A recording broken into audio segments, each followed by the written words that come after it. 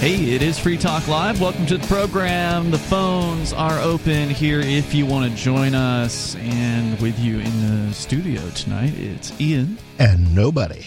And normally we have Chris with us. Don't know where he's at tonight. There's usually a crypto meetup here in Keene on Friday evening, so perhaps he got distracted there. Hopefully all is well with him. I just hope it wasn't a walrus. That's over my head. Penguins get eaten by walruses all the time. Okay. I'm thinking, is this a Beatles reference? I don't know. Cuckoo Cachoo. Yeah. We actually have somebody on the line, nobody, to start the show. If you call in, we put you on the air. That's kind of what we do here on Free Talk Live. We, of course, also have stuff that we think you'll find interesting to talk about, but it is a caller-focused show in a lot of ways. So we're going to bring Renee on the line here. He's calling us from Louisiana. And Renee, you called in before we even started the show. So what's on your mind tonight? Well, I want to call another show, but there are two, I'm going to call this show. My thing is I have coworkers. I have a variety of coworkers. Sometimes they're easygoing and sometimes they're problematic. My thing is about the shades of toxic masculinity. You know, there's the... Well, hold on. Before you go on, what is toxic masculinity? Well, I don't really know, but to my understanding, it's like when you try to act masculine, but you do it in a hostile or tacky and unproductive way. When you act masculine but do it in a hostile or unproductive, tacky, unproductive way. Okay. It's basically something guys, that... Like guys, for example, like guys. Oh, my arm's bigger than yours. Hey, let's do, even if you don't want to, I mean, it might be playful. Let's, they might come over, let's do arm wrestling or... hey, dude, and then somebody pushes on you, it's actually harassment in some ways, but, some groups want to say any activity that resembles, some groups want to claim any activity that resembles homoerotic dominance games. By the way, Chris is now joining us. Yeah, dominance games, but some people want to claim that, some groups want to claim anything traditionally masculine, anyhow it's not a dominance game, is toxic masculinity. And then some people want to categorize all males as toxic. Those don't sound like a fun bunch of people. I don't think fun people should hang out with them. No, it's basically feminists and other unpleasant people. Yeah. Can I add one more element? Well, yeah, but I'm curious, what is it that made you bring this up as a topic tonight? Did something happen in your life where, somebody brought this up? Several times, especially with a coworker. I drive a trash truck, and we have hoppers. I also was in the reserve. What's a hopper? Is that the guy on the back of the truck? They hop along after the truck. Yeah, you could say they hop on and off. Okay. To push the can where the can dumps, and then they work the machinery so it gets crushed in the back of the truck. So are you a driver or a hopper? I'm a driver. Got it. Also been in the military. I was a sergeant, and I had another sergeant that kind of had the same problem. As a man, if another man comes with this, what they say is toxic masculinity, we could always maybe fight or argue or let him, push back. But my thing is when a transgender man or LGBT woman identifying as a man gets hostile and toxically masculine with me, which happens several times in the workplace, it's annoying. I mean, because if you give me an example from your life. You got this. I presume one of the hoppers is one of these people that you're saying is behaving in this fashion. Yes, I mean, I might be like, they're bossy. They tell me off. They threaten me with violence, and it's like, I'm not but saying can a woman be bossy? Are these male to female trans or female to male trans? LGBT. They didn't have the money to do the whole package. Okay, but they're all LGBT. But he's asking, were they born biologically male or female? Which direction are they headed? Well, it seemed like they want to head to the manly direction. So they were born a woman and are presenting, if you will, as a man. Yes, and I've worked with different varieties of them. Sometimes they don't do that. They act like a co-worker should, polite, helpful. Okay. But the ones I don't like is the harassing ones, because like I said, again, legally, if two men come out with stuff like that, you know where the cameras are, you might have a smack, but you do that to a woman, it's a different thing. I see what you're saying. So you're saying that... she's got to consent. Yeah, let me see if I'm following what you're saying. You're saying that a person born female who's transitioning to male, working with you on the garbage truck, is acting like they've got something to prove as a man, right? Although you want to act like a man, so I'm going to be a toxic man and just try to be a total jerk. Yes, that's happened in different work environments. At the hot sauce plant. You don't want to beat this person like a redheaded stepchild because you still look at them and see a woman. Yeah. Well, I don't like this activity come from nobody, but sure. I'm puzzled, except for screaming at the supervisor and complaining. I'm puzzled, like, how do you handle this? I mean, if she really hits me, you know, I have to restrain myself, because legally the world ain't fair when you're dealing with a woman. Yeah. But if it's another guy, I could smack the hell out of him and say, look, leave me alone. We'll both shoot out toxic masculinity to each other across the head till somebody gives up. But these women sometimes, not all of them, but sometimes they will tell you, I can't say it on the air, they will tell you the most inappropriate things. So do you guys have any advice for Renee on what he should do here?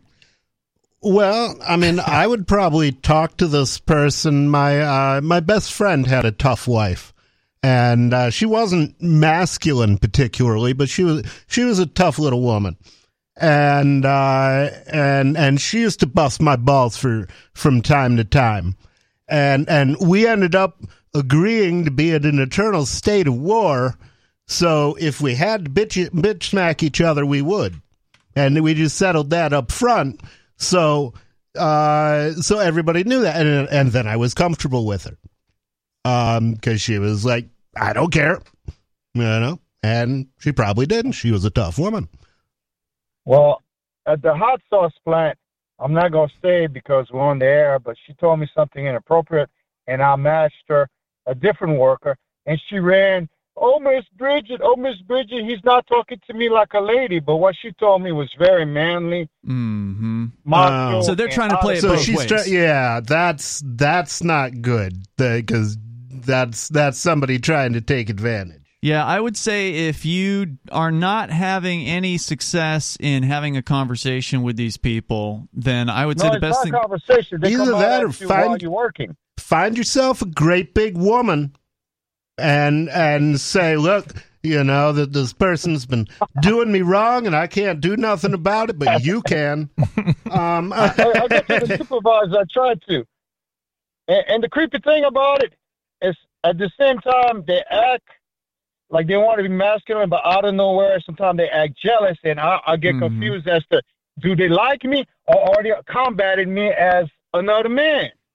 Yeah, that's really frustrating. I'll tell you, watching guys do the little dominance games in jail, I couldn't tell whether they were trying to fight or have sex either sometimes.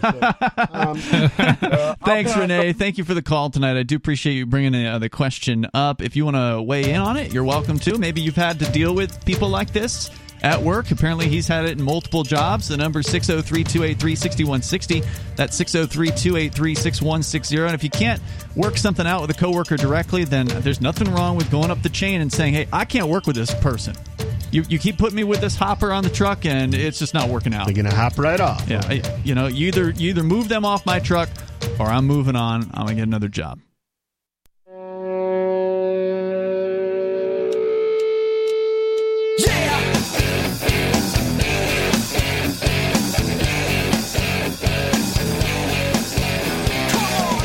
It's Free Talk Live, and you can join us here and bring in whatever you want. The number is 603-283-6160. That's 603-283-6160. Joining you tonight, you've got Ian. And Chris. and the nobody formerly known as Rich Paul. And we invite you to join us online anytime you want. You can go to freetalklive.com to do that. Also, want to make sure you know about Bitcoin.com. You're ready to start learning about cryptocurrency like Bitcoin and Bitcoin Cash. Now might be a good time, especially since the price has dropped a little bit in the last day or so. It had been kind of sitting at around $24,000 over the last couple weeks, but all of a sudden it dropped down to about $21,000. So it's on sale right now. If you want to get the details on how this whole thing works, you should go to bitcoin.com, click Get Started right there at the top of the page, and they will take you through some of the basics about cryptocurrency like Bitcoin and Bitcoin Cash. You can buy your first cryptos there through bitcoin.com. You can get the latest news headlines over at news.bitcoin.com, which is their news site. We're going right into your phone calls here. James is on the line in Portland, Oregon. You're on Free Talk Live watching us on Twitch. Go ahead, James. Hey, guys. I just wanted to call in and ask you, have you been experiencing people who have been ardent supporters of the COVID lockdowns and the mandates and so on and so forth, them outright denying that various things like lockdowns and mandates have happened throughout the past 2 years? Because that's what I've been noticing. I've seen it on Twitter. I haven't known anybody personally like that, because when somebody's a controlling and cowardly freak, I tend to make a point of not knowing them personally. But I mean, those people, I presume, do exist in Keene, New Hampshire, which tends to be kind of a liberal town, but they're not real obvious about that, I guess. There's not like some sort of a protest or whatever going on pro-COVID restrictions at the moment. I mean, there were a few people who threw me out of restaurants, but I never saw them again because I never went back, even after the COVID thing was over. But it's probably a way different situation living in a town like Portland, Oregon, where I imagine you're surrounded by people like this, James. What's it like out there? Oh, it is exactly as you would imagine. I'm absolutely surrounded by people like this.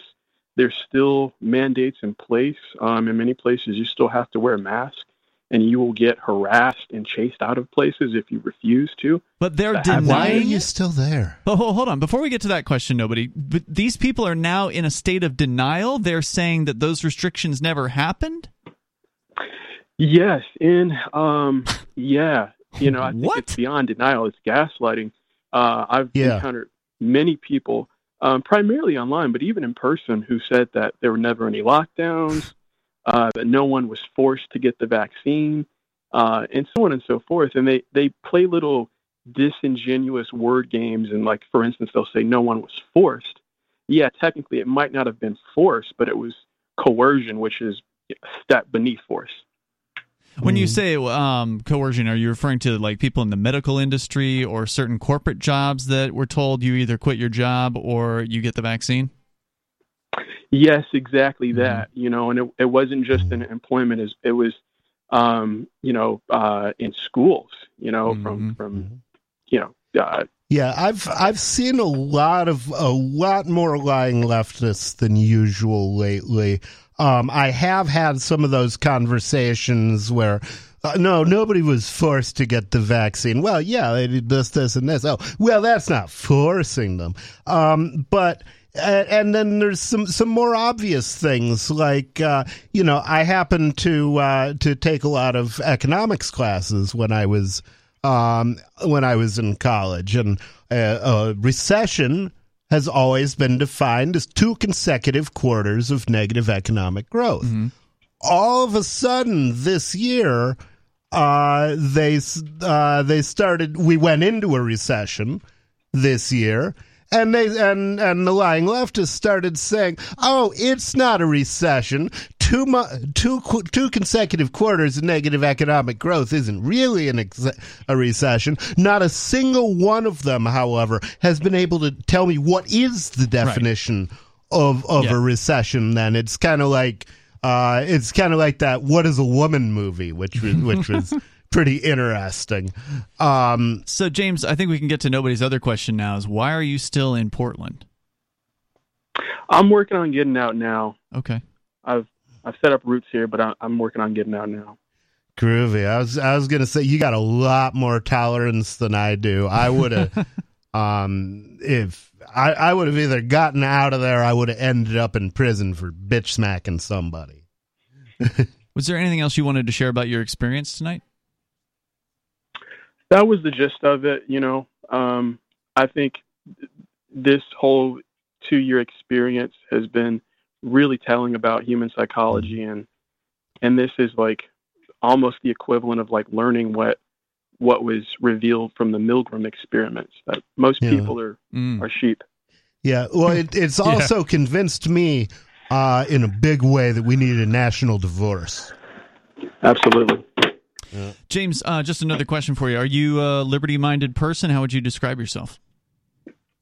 Yes, I would describe myself as a left libertarian, but I'm just moving further away from the left after the Covidians. Have you considered, when you leave Portland, have you considered migrating to New Hampshire for the Free State Project? That's an option. Yeah. There's, I'll tell you, it makes a huge difference when you're embattled to actually have a group of people on your side, and a growing group of people. So, there's nothing like it. Yeah, we hope you make it out and join us. Yeah, come check out the Porcupine Freedom Festival in Forkfest if you're possibly interested. See what it's like up here. Or just come up anytime. There's always things going on here in New Hampshire, all across southern New Hampshire, every single day of the week, I think. There's multiple events that are happening. The Free State Project has a calendar up on their website at fsp.org. And James, wish you the best, man. Thanks for the call tonight. Good luck to you. And yeah, there is a lot of gaslighting going on. Define gaslighting for me. Gaslighting, it's because people trot that word out a lot, and sometimes I'm just like, come on. It's a term that comes from a movie called Gaslight, and it was this husband who was playing a bunch of tricks on his wife. And in order to convince her that she was crazy, that she was losing her mind. And so gaslighting, if you scream at somebody 5 times to get out of the store during the COVID, and 6 months later he for some reason decides to come back, and you say, "I never did that." I mean, that I would describe that as gaslighting. I see. Is it possible that these people are actually that crazy? Like that they're not doing it on purpose, that they actually have sort of blocked that out of their minds, and they really don't want to believe that they went through that? It is possible, although I'm convinced that it's coming intentionally from some quarter, because I think a lot of what the leftists are, they were manipulated into becoming by the monsters in government. There's more on the way. Your calls are welcome here. The number is 603-283-6160. Bring up whatever you want on Free Talk Live. Looking for a great real estate investment? Consider New Hampshire, which is ground zero for the Liberty Movement. Your first call should be to Mark Worden from Porcupine Real Estate. He's more than just a real estate agent. He's your New Hampshire concierge. Where are the best places to live? Do you want farm, city, the burbs, or forest? Do you want a duplex or multifamily building so that renters pay your mortgage? There are homes in all price ranges in New Hampshire, and Mark can help with financing too. Invest in liberty and property. Mark Worden can help. PorcupineRealEstate.com.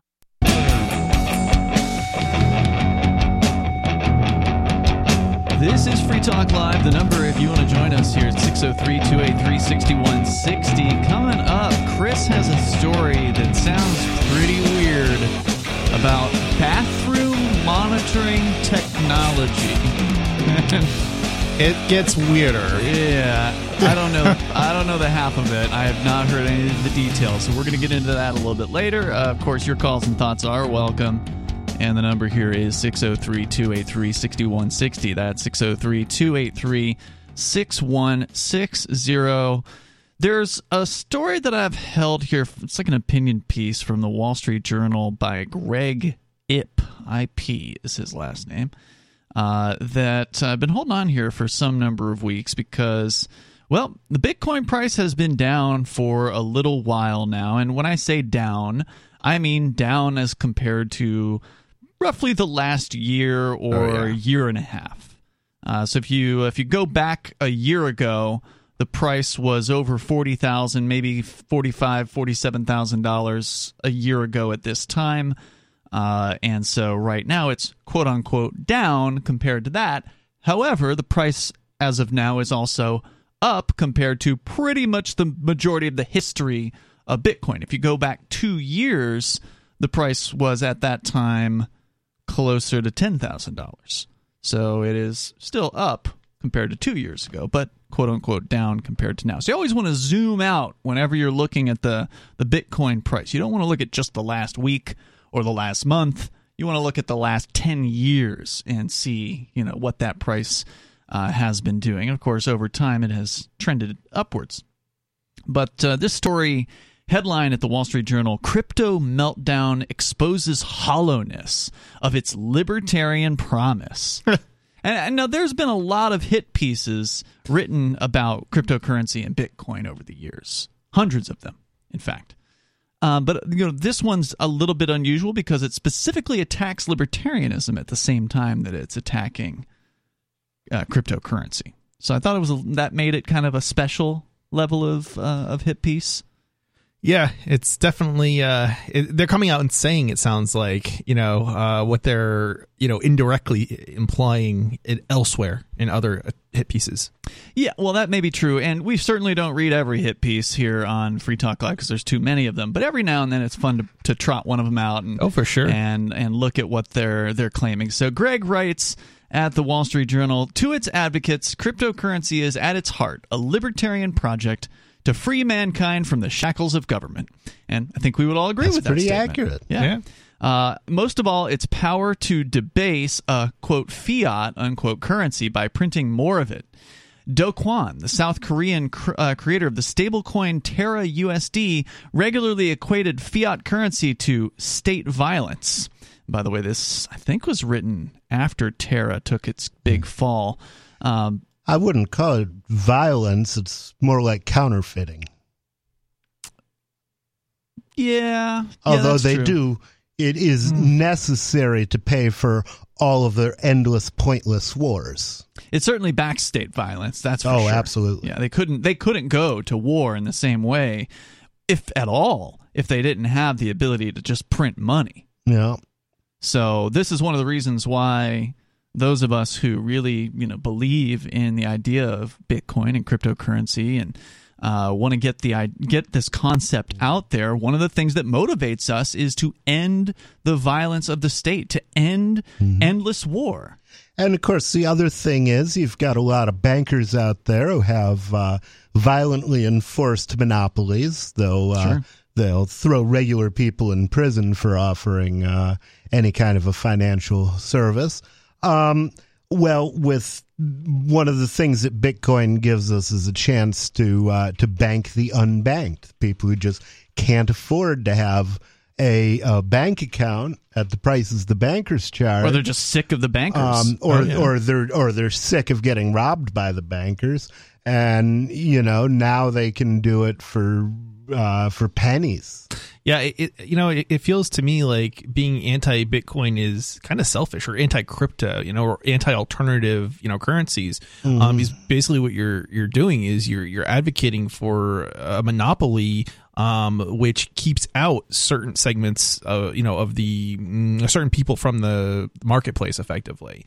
And as you're talking about unbanked people, but which basically just means they don't have bank accounts, or they can't have a bank account because either government, usually it's probably mostly government, is preventing that from happening. And, financial institutions are highly regulated.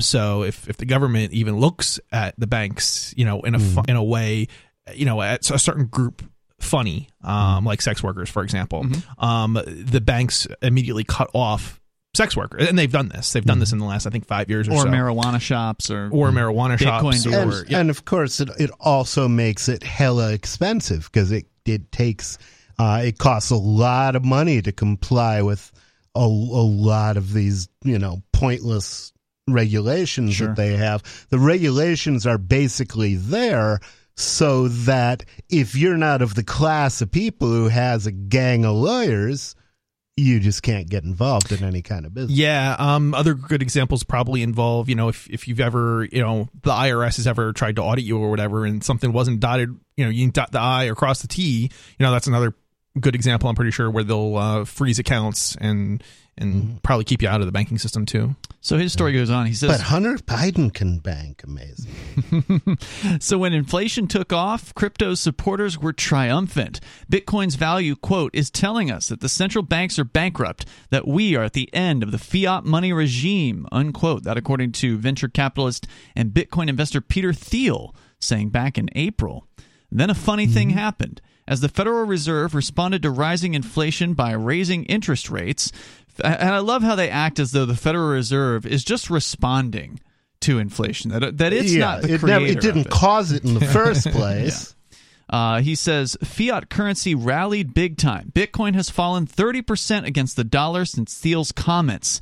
Terra USD, which was supposed to trade 1-for-1 with the dollar, now trades 8-for-1. And by the way, this is an old article. This was written, I think, in the midst of the Terra collapse. That thing is completely collapsed, basically, at this point. I think it's, last I looked, was like at around 2 cents when it's supposed to be $1. So that thing is kaputs.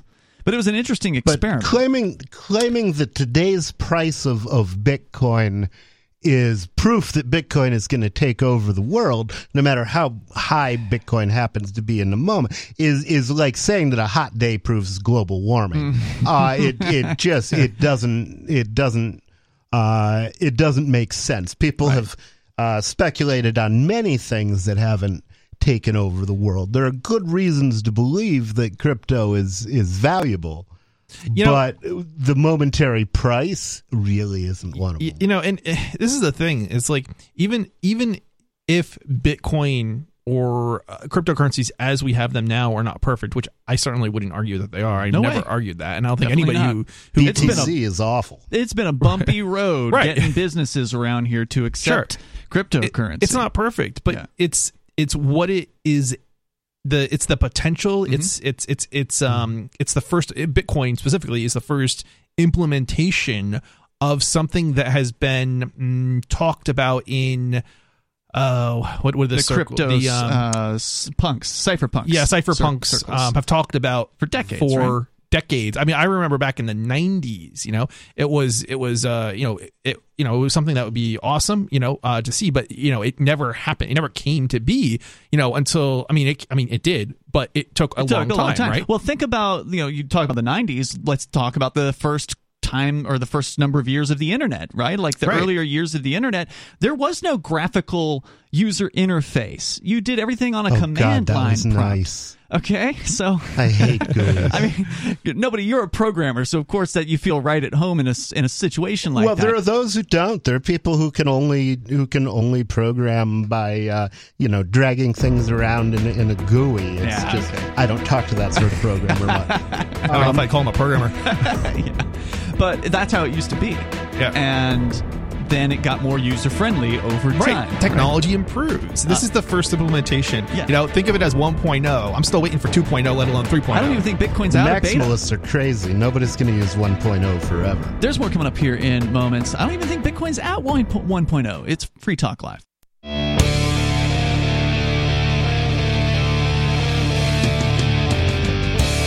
It's Free Talk Live. The phones are open, and you can join us here. The number is 603-283-6160. One of the critics over at the Wall Street Journal, his name is Greg Ip, is on the attack against not just cryptocurrency like Bitcoin or Bitcoin Cash, but also libertarianism.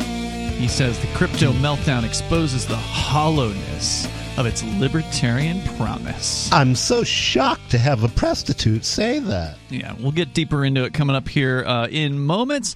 Also, want to make sure that you know about Freedom's Phoenix, and that is where you can go to get some of the latest headlines from people that actually care about liberty. It's your source for all news, economic news, government overreach, insane government spending, and more. It's today's headlines in one place and from a fresh libertarian perspective. You can find it over at freedomsphoenix.com. That's freedoms with an S, phoenix.com.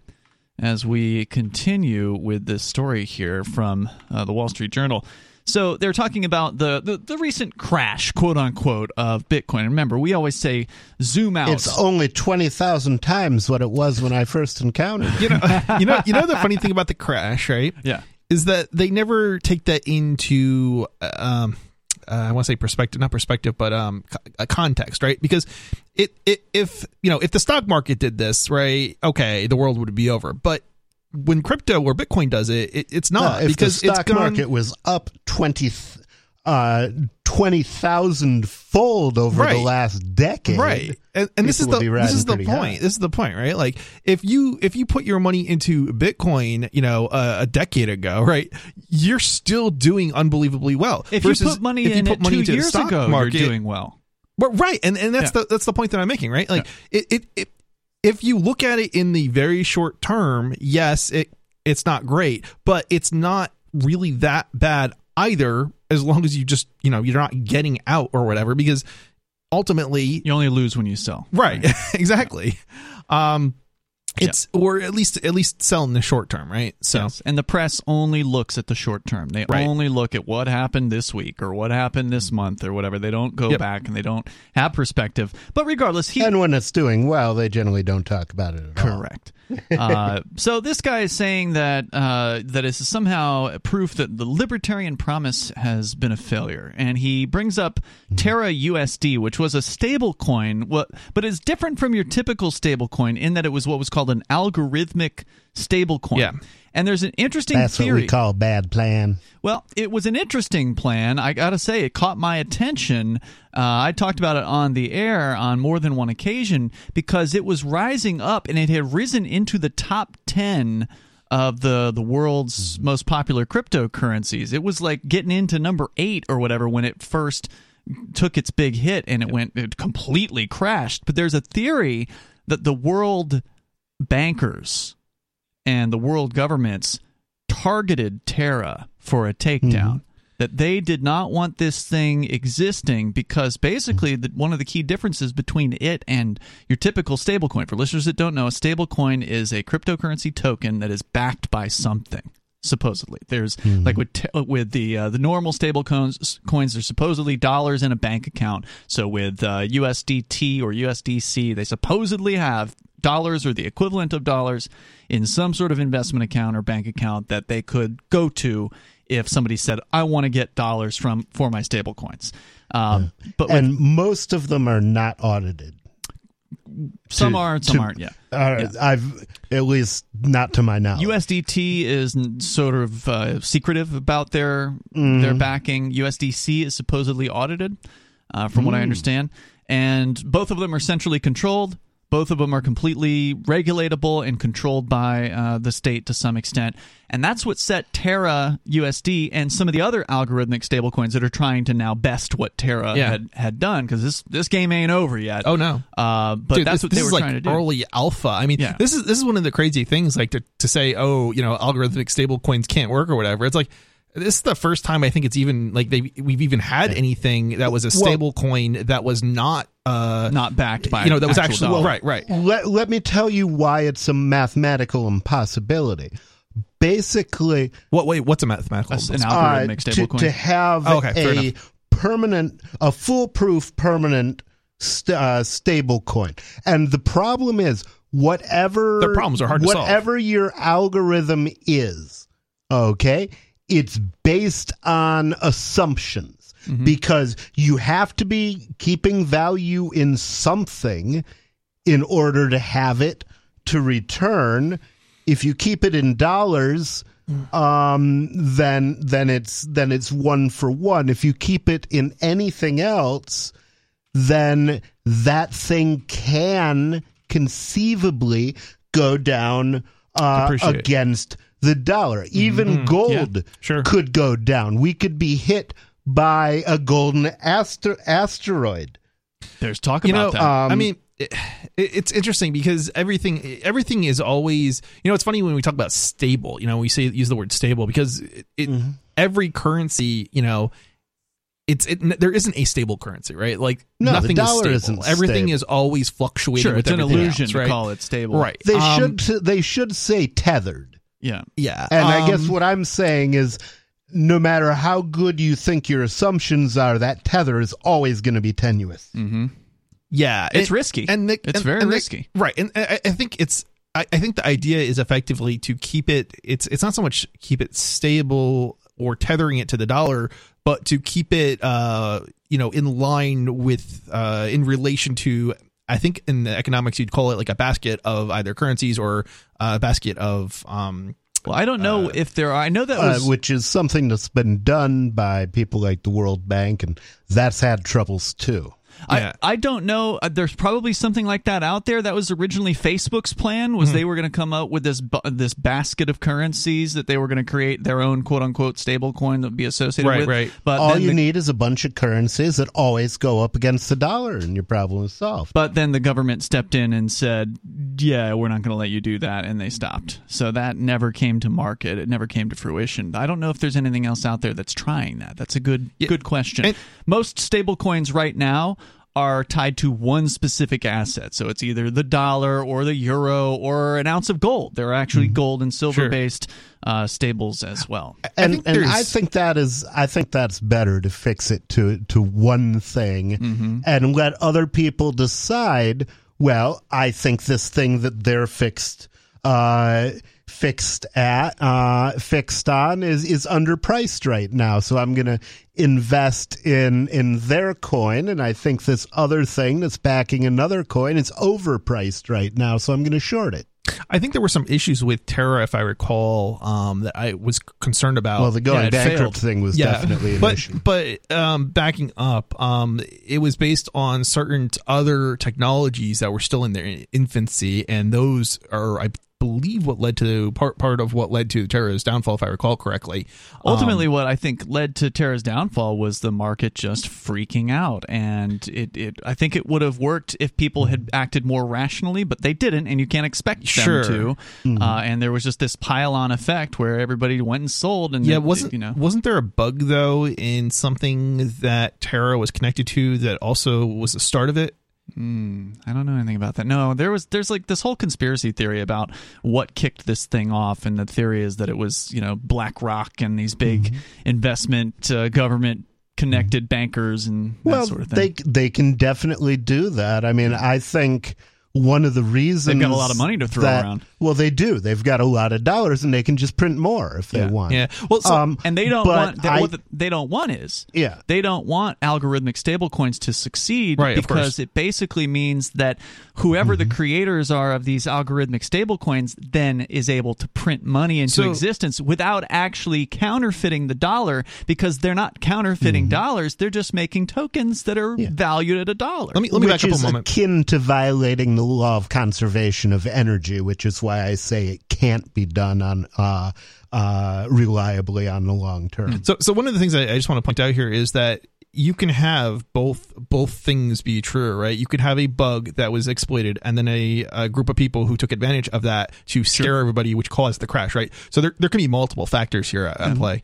Well, they did and frequently, even when somebody's business plan doesn't make sense, frequently their stock doesn't crash until that one thing happens, and that ends up being the impetus that pushes it over the edge. So he says, perhaps this is just another of crypto's many temporary downdrafts, or perhaps rising interest rates have exposed the hollowness of crypto's libertarian promise. And honestly, I don't know what the hell an interest rate would have anything to do with whether or not cryptocurrency goes up or down. Interest rate? Well, the interest rates are related to how much money they're printing, because to keep interest rates low, you have to stand ready to lend an infinite amount of money at that rate. There's more coming up here in moments. Hour number 2 is on the way, and you can share your thoughts. This is Free Talk Live. Free Talk Live's video archives have been on LBRY for years. LBRY is an uncensorable, decentralized, blockchain-based media sharing protocol, and we're big fans of it here on Free Talk Live. In 2020, LBRY launched Odysee, a video sharing website to compete with YouTube, and it's really taking off. Now with over 1 million channels, many of whom are disaffected YouTube creators. During YouTube's crackdown for not towing the government line on COVID, the Free Talk Live YouTube channel started receiving strikes and could be completely taken down at any moment. Thankfully, Odysee started offering live streaming, so we're now streaming live every night and posting our video archives permanently to Odysee. You can watch live or anytime on our Odysee channel by visiting video.freetalklive.com. If you want to go all in, download the desktop app at lbry.com, and then every video archive you watch, you'll help seed and keep it online forever. At minimum, we ask you visit video.freetalklive.com and follow us on Odysee today. video.freetalklive.com.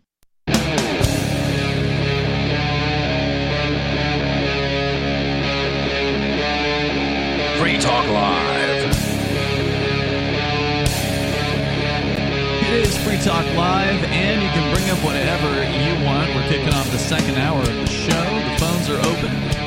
The number 603-283-6160. That's 603-283-6160. Joining you tonight, it's Ian. And Chris. And nobody.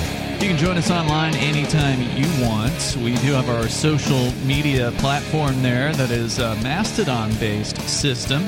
That means it's open source, it's self-hosted, that means we're running the server, and it's not some big tech mega corporate thing. We set the rules, and our rules are you got way more freedom to speak, to express yourself there than elsewhere. Speaking of more freedom to express yourself, I wanted to mention something while I was thinking about it so I didn't forget, which is tomorrow night we're going to be doing the inaugural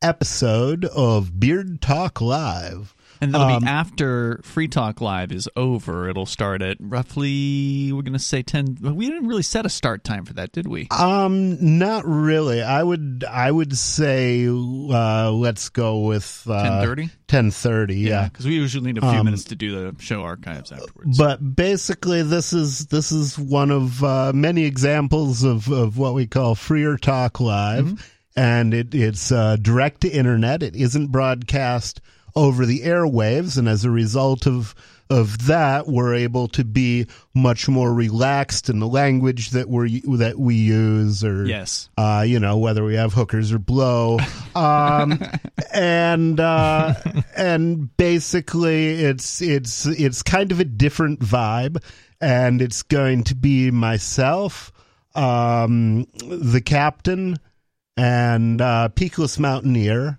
Yeah, and you guys actually were on the air a few weeks ago when I was off on Saturday night. It sounded like you had a good time together. So I think we have a really good chemistry. Yeah. It's kind of a different vibe. Right. And a bearded vibe as well. It's true. Because all three of you have noteworthy beards, I guess you could say.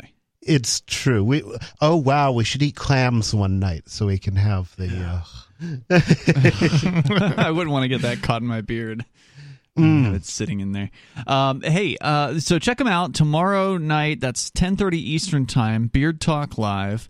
It's going to be, like you said, not on the radio, which means that you'll need to watch it on our video stream over at video.freetalklive.com. Of course, you can also just listen to the audio. You don't have to sit there and watch it if you don't want to. But I think Odysee is probably going to be the primary streaming platform for that. So once again, that's video.freetalklive.com. Are we still on Twitch and it'll be on Twitch, it'll be on DLive. Well? Okay. YouTube, however, has us banned at the moment. We received a second strike recently, so Screw you. For what? We're off another quote unquote medical misinformation. They never get specific. We told the truth again. Yeah. And they wanted us to lie. So we're off YouTube for at least another month. It looks like late September we might be able to come back on there. So. I wish people would just stop going back to YouTube. I agree. I mean, there's a lot of content over at Odysee, so folks really ought to check that out. But anyway, it's video.freetalklive.com, and if you want to get on our social media platform, go to social.freetalklive.com. Speaking of that, did you ever get back over there with your account? I did get my account set back up. I got my password reset. I haven't really been on since I did it. Got it. Yeah, check that out. social.freetalklive.com. So we were talking about cryptocurrency, an attack piece by the Wall Street Journal from a couple months ago, actually. This gentleman attacking not only crypto itself, but also what he describes as the hollowness of its libertarian promise. And so I'm going to continue this article. He says, bubbles are a regular byproduct of our financial system, from dot-com stocks in the late 90s to subprime mortgages in the mid-2000s. Specifically, bubbles are, and obviously things will always go up and down, but in order to get a real bubbling effect going, the way to do that is have your government print a whole bunch of money. Mm-hmm. And that's like, feeding crack to small children. It just has all kinds of crazy effects on the market. He says, crypto was different. It sought to replace the financial system altogether with one that was faster, cheaper, less under the thumb of government, and more accessible to the poor. And again, when he points out something that is correct, I think he deserves some credit. That is definitely the pitch behind cryptocurrency. That's what brought people like us in. And it's something that a lot of people have ignored is the possibility that of banking the poor, the possibility and of letting people who are unfortunate enough to live in places like Venezuela or Africa or different places in Africa at different times. Zimbabwe has been an example, where they don't even have a way to store value at all. Sure. And that means that unless they can accumulate land or something, which most people can't in those countries, making $1 a day or less in some cases. Well, there's that, but also there's a great book by an economist, a Peruvian economist, who's ironically named Hernando de Soto. Yeah, I read one of his books, and it's called The Mystery of Capital, and basically it talks about why a lot of people fail in these markets, and one reason is frequently, even if they've built a house, they don't actually own the land that their house is on, and that means that they can't get a mortgage against it, which is one of the major things that allows people in places like America to, for example, start a business. A lot of times, the first step toward that's mortgaging your house so you have enough money to get started. Sure. Yeah, he wrote, I forget which book. Somebody sent me one of his books when I was in jail last year for the Crypto 6. And I don't think it was the one that you're talking about, but it was, I wish I could remember the title of it. It was really interesting and like kind of pretty economic, but also still written within grasp of, you didn't have to be like a scholar or whatever to actually pick it up and read it. So I thought it was pretty good. Yeah, I find I liked his writing style, and I really, that had always been a big question mark. Why don't people in other countries do what we do, and or what some people here do? Yeah, I want to find out what that book. When I figure it out, I'll let you know here in a little bit. So the article says it has had 13 years to make that case. Again, the case being that crypto would replace the financial system with something faster, cheaper, less under the thumb of government, and more accessible to the poor. And it has failed. Wait a minute. Hold on a second. What was Visa and MasterCard? What was the market cap of credit cards 13 years after they were invented? Not much. What other currency has spread all over the globe outside the U.S. dollar and increased 20-fold? Right. Yeah. The only complaint that this guy has about it is that it was 60,000 times what it was when I first encountered it, and now it's only 20,000 times up. 20,000 100%. And every time it's crashed, every time they scream about it crashing, it just goes up even higher, right? Yeah. I mean, maybe not immediately, but give it a couple of years and it's gone up, it's more than tripled each time. Yeah, prostitutes like this guy have predicted 10,000 of the last 0 deaths of Bitcoin.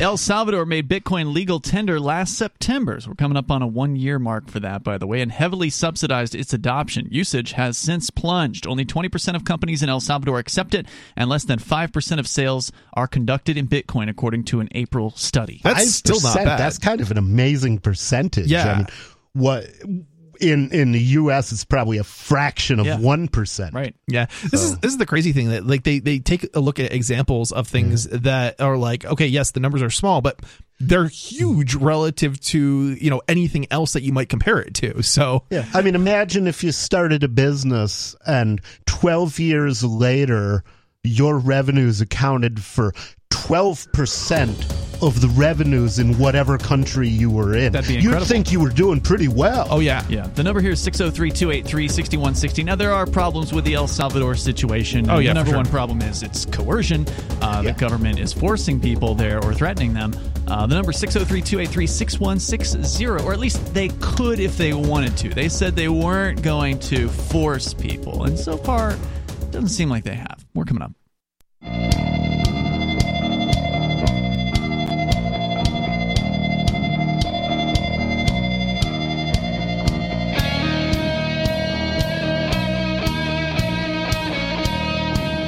It is Free Talk Live, and you can join us right here. The number is 603-283-6160. That's 603-283-6160. Article over at the Wall Street Journal from late May that I've been holding on to here. I think, because you guys would be a good night for this.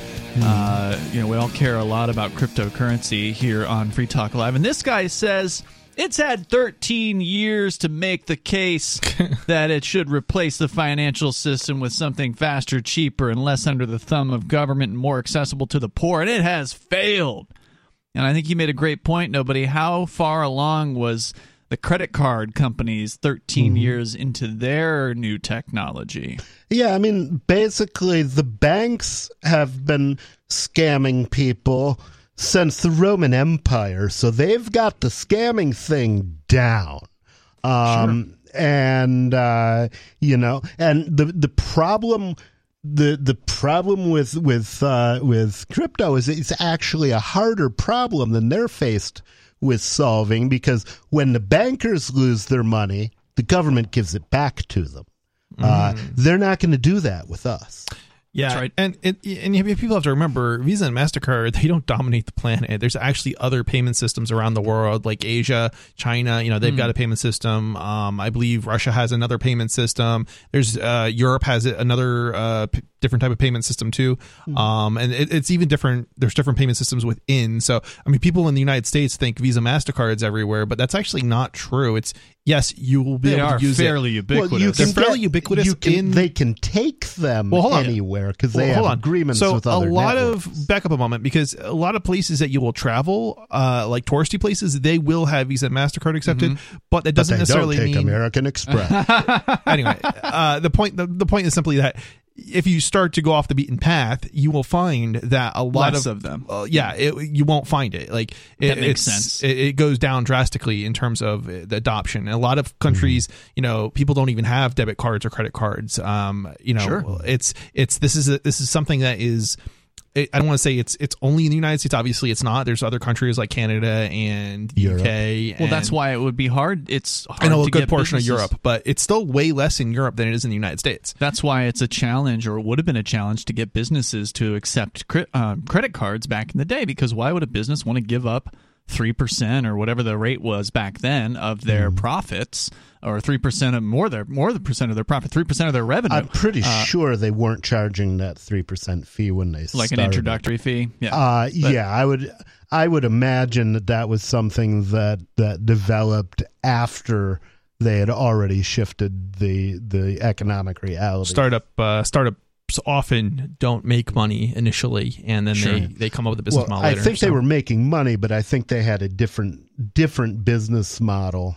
Well, it started off with, I believe, businesses. I believe it was hotels and restaurants. It was Diners Club, weren't they the first one? Yes, I do believe, and it was definitely not this. It was accepted everywhere kind of thing. It was accepted almost nowhere, of course, and it was targeted at business traveling salesmen. I want to see a history. I've never actually. It's always just been something we've talked about. I've never actually seen the numbers on it. I would love to see a history of the penetration of credit cards by decade or by a year or whatever. How long did it take before they hit 10% penetration or 50%? I know. And what is it today? Because there are still businesses that will not take them right now. In Keene. In Keene. Yep, in the United States, sure. That's certainly true. And most people can't take credit cards. Sure. If you want to pay the kid who mows your lawn. Not an option. Not an option. But, hey, if he's got a cell phone, he could take crypto if he wanted to. Indeed. There's a gentleman in the chat room. We are still, for whatever reason, Facebook has not banned the stream. So Sam Damewood says, it's great stuff, but it isn't money. Can't spend it anywhere near here. You can definitely spend it online. I mean, this is like saying, Diners Club was useless, in the early days just because you couldn't spend it, at Walmart. I mean, yes, maybe not, but you could spend it at restaurants and hotels. And for a traveling salesman who, spends a lot of time in hotels and restaurants, and I think there was some sort of reward associated with that. It did make sense for them. And it made sense for the restaurants because places that took Diners Club would get more business as a result of it. So and that's still one of the sales pitch for accepting credit cards is that it will increase your profits. It'll increase your business. It's like any business though, in that when you start a business, if some tiny fraction of humanity finds whatever service you're offering useful, you can make a living off that, but to expect any business to take over the world not going to happen in 12 years is just stupid. Yeah, absolutely. The other thing I would say to him on this is one of the best reasons why crypto can't be categorized as money is because it's not stable. And generally, when you think about money, you think about something that's stable. But it is something that can exchange value. The dollar is only stable against the dollar. Yes.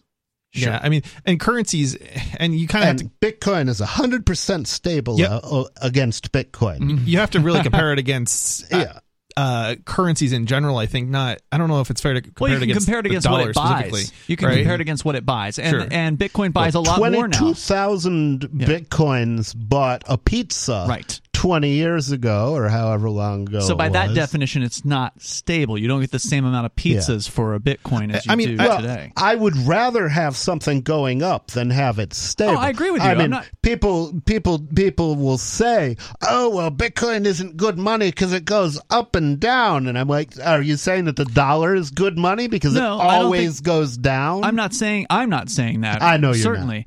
But if you look at a question, go online, look up what are the factors, what defines money. There's usually a few different factors, and one of them is generally the idea of stability, that that today you're going to be able to spend X amount of Bitcoin and get X amount of soda pop from the local establishment. But that's not true of any currency. I think the counter argument here against that really, Ian, is that if you look at, say, the Canadian dollar, right? Normally we think of the Canadian dollar as stable too, but it dropped 40% over a couple of years. Sure. Is that the euro now, just came down 25%? Right? Is that not? Are those not? Yeah, the euro's almost at parity with the dollar. Is that not money though? I mean, it's kind of ridiculous. I mean, I don't think stability has anything to do with the definition of money. What makes something money is wide acceptance. Okay, and obviously, I don't even think it has to be wide acceptance. Bitcoin does not have. Well, I mean, it depends on how you define the market, also, right? I mean, because what you could say. Are you saying only the U.S. dollar? What then? You could say and even that's not widely accepted around the world. Cryptocurrency is that basically it defined its own market, and within that market, it is money. Sure. Because within that market, everybody trades it. Because if they weren't trading it, they wouldn't be within that market. There's more coming up here. We'll continue. The Investopedia has a few different factors and what they consider to be properties of money. It should be fungible, durable, portable, recognizable, and should be stable. Now, like you're saying, most of the world's money... Nothing actually hits that definition of quality money, not a definition of money. Right. Okay, fair enough. Yep. There's more coming up here. The number 603-283-6160. You can join us. Has crypto been a failure? It's Free Talk Live.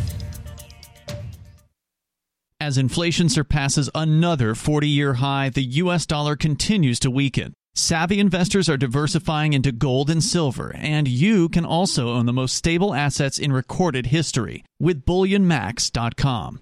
BullionMax.com is a direct-to-consumer precious metals retailer who can help you diversify into gold and silver. It's security for your family in times of crisis. Buy direct from BullionMax.com without talking to a salesperson, and your precious metals ship fully insured directly to your home. It's fast and easy. Free Talk Live has a special offer to get you started.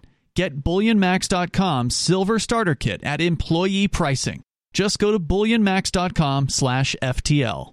This kit includes 5 ounces of the most desirable silver products, including a 2022 Silver American Eagle, a Buffalo Round, and a Buffalo Silver Bar. This offer is limited to 1 per household, so get yours now. Go to BullionMax.com/FTL.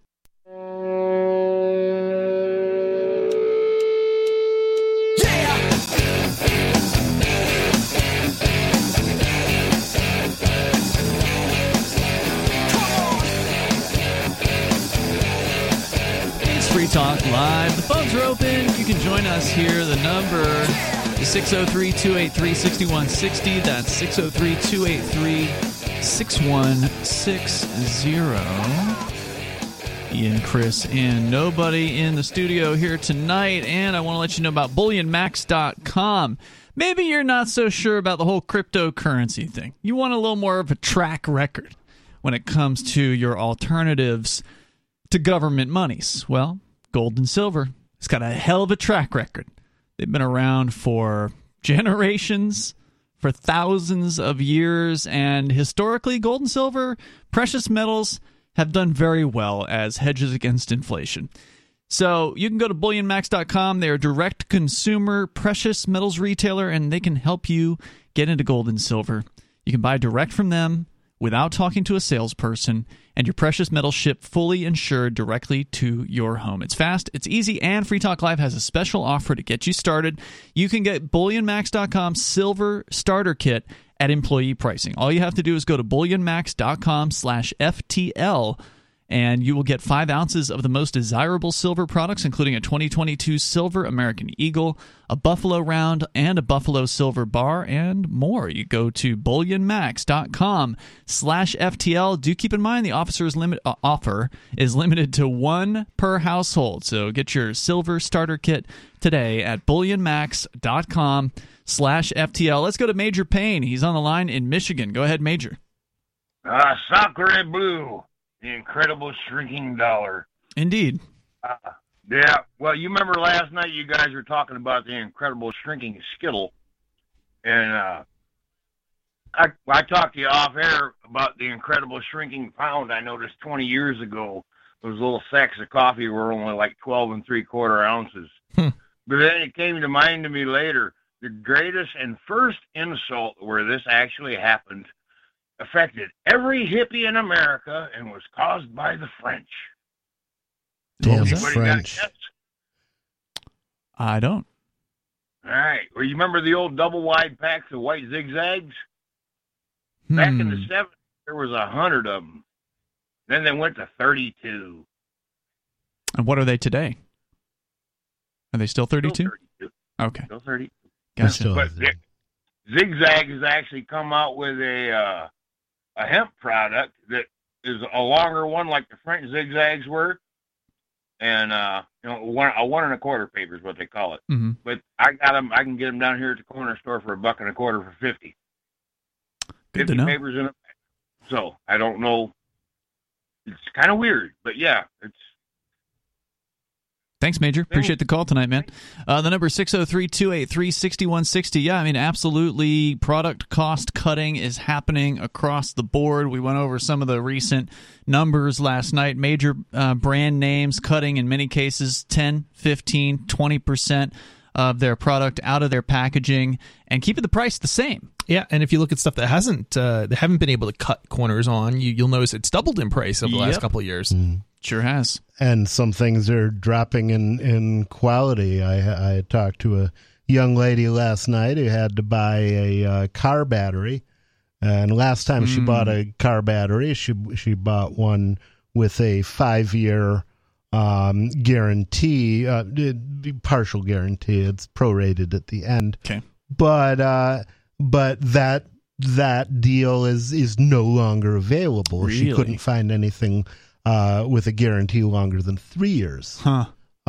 So companies are not backing their products like they used to. Yeah, and I suspect, I mean, they could make products of the same quality that they made earlier, but I suspect that they had their marketing people crunch the numbers and determined that most people would, if the price got up past a certain point, most people would opt for a cheaper battery by choice. So they didn't. So they just said, "Well, we're not going to manufacture that." The poor, it turns out, this is back to a story here we were sharing from the Wall Street Journal attacking cryptocurrency, saying it has failed. He says the poor. This is the guy writing this. I'll give him credit. It is Greg Ip. The poor, it turns out, don't need a new currency. They need cheaper ways to use the old one. Crypto makes day-to-day transactions more expensive, not less. How so? Where is this logic coming from, and how does he get there? He must be doing the new math to come to that explains it. I'm guessing he's talking about Bitcoin, which if you're just talking about Bitcoin, BTC, or Ethereum, the two top cryptos, then yeah, it does make transactions more expensive, and that's why it sucks for poor people to use BTC. I did a $3,000 crypto transaction today for 17 cents. Yeah, so still a lot less than it would have cost me to wire that money from a bank. Cheaper than a wire transfer, yeah. I'm still a little skeptical of that, only because I mean, the costs that you're paying if you pay with like a credit card are hidden from you, but they're still being passed on to you. 3% typically is pretty common. Yeah, so I don't know. This is kind of well, but it's true. I think he's engaging in some voodoo economics. I'm gonna give him credit on this one. This is a fact for poor people. He says specifically for the poor. Right, you're going. You make a $3,000 transfer. Okay, 17 cents is nothing. But if you're that person in Africa making $1 a day, 17 cents is very significant, and that's why Bitcoin BTC sucks as a currency.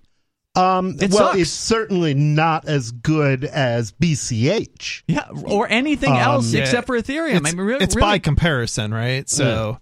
Well, and by comparison, every other cryptocurrency except for Ethereum, so Bitcoin BTC and Ethereum tend to have pretty high fees, and that's because they have not scaled very well at all. Whereas Bitcoin Cash or Dash or a bunch of other cryptos out there have very, very low fees. Stellar, very, very low. And the amazing thing here is it's not that they didn't scale because they didn't know how. Yeah, they didn't want to. They didn't have the algorithm. They chose not to. And this, I think, is very important because one of the big causes of volatility in the crypto market, I believe, is the wide swings of BTC. And everything tends to follow track it with that. Yeah. But the interesting thing about BTC, it's the only cryptocurrency that's been hyped by the mainstream media, exactly the same mainstream media that works for the bankers and the government and lies and lies and lies. So why are they pushing these two particular coins that happen to be really expensive to use? And then you ask yourself, why did Bitcoin choose not to scale? Well, it was a decision made by the developers. Well, what did the developers had in common? Most of the developers that were on the fail instead of scaling side, and they really did fail in 2017, which is why we had the 2017 crash, I believe, because it was taking 2 weeks sometimes for BTC transactions. Yeah, if you weren't willing to pay $50 at the peak, you wouldn't get it for many weeks. And that's completely contrary to Satoshi's vision. Well, the interesting thing is a lot of those developers had been bought up by a company called Blockstream. That's right. And am I right? Blockstream? I haven't looked into this personally, but I've been under the impression that among the major investors in Blockstream were companies like Visa, MasterCard, and the big banks. I have looked into it. And you can actually go on Blockstream's own website, and they will tell you who their investors were. And one of them was AXA, which is a tremendously large international European bank. And another one was the Digital Currency Group, of which MasterCard is one of the members. So if you're disappointed in your BTC experience, consider the possibility that that's by design, and that you need to think outside that box. Indeed. The number 603-283-6160. This is Free Talk Live.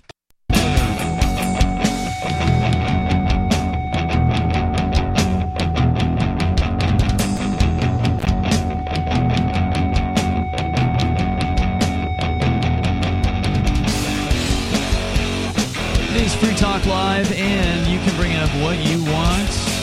Just join us at 603-283-6160. That's 603-283-6160. We're looking at the question of whether or not crypto has succeeded or failed. Some people are already claiming that it's over. They failed. 13 years was enough time to know whether or not it could accomplish its goals. And we're just throwing it on the trash heap now.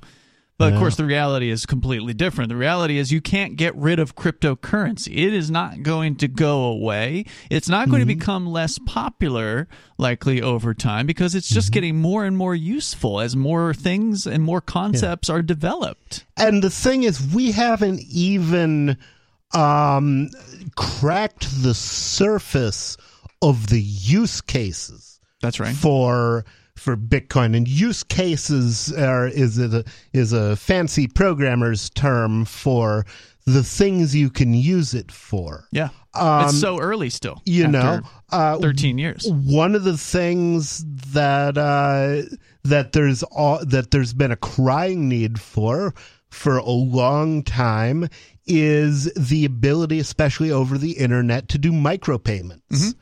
And Bitcoin used to be able to do that. Yeah, BTC will never do micropayments. That's just, unless they come to their senses and change. There was a time when you could do micropayments with Bitcoin BTC, and then they ruined it.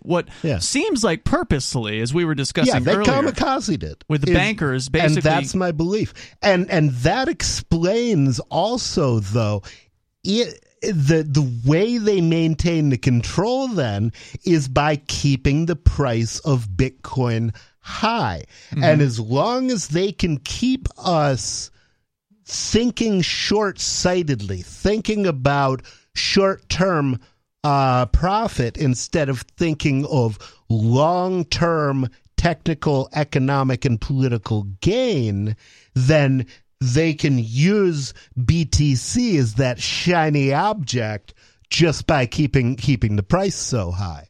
And of course, the cost to them and I think they've been periodically pumping and dumping it, which is one of the reasons that it goes up and down so much. Yeah.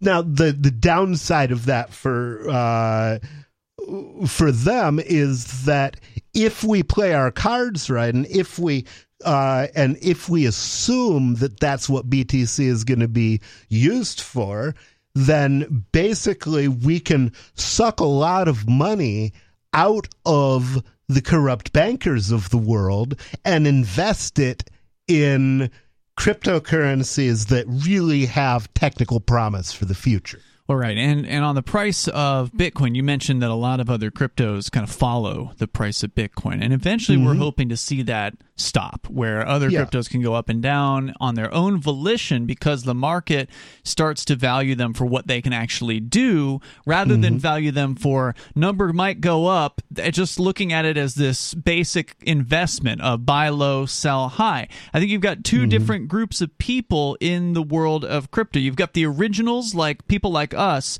who came in for the principles of the idea of getting out of the state's money system and getting into something that we have control over. And then you got the hookers, Lambos, and blow bros. The ones that just want to see number go up, and that's all they care about. They don't care about the technicals. They don't care about the vision or anything like that. I mean, and I think one of the things people have to remember is a lot of these cryptos, they're just copies of Bitcoin. That's some slight tweaks to them, right? Well, there's a difference between copying something and doing some slight tweaks and actually doing some sort of really innovative, like Monero. That's right. Monero would be a good example of something that's more innovative. It's not just a copy of Bitcoin. If you look at the number of computer programs that have been written in history, chances are over 50% of the computer programs ever written were Hello World.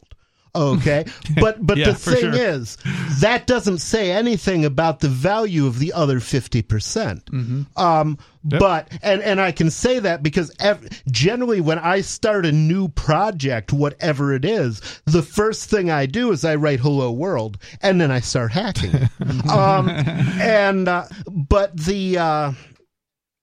But my point there is there are some very important innovations out there. We don't know which ones are going to be successful, but the big Achilles heel of crypto is power consumption. Now, I won't say that it's not worth it, okay?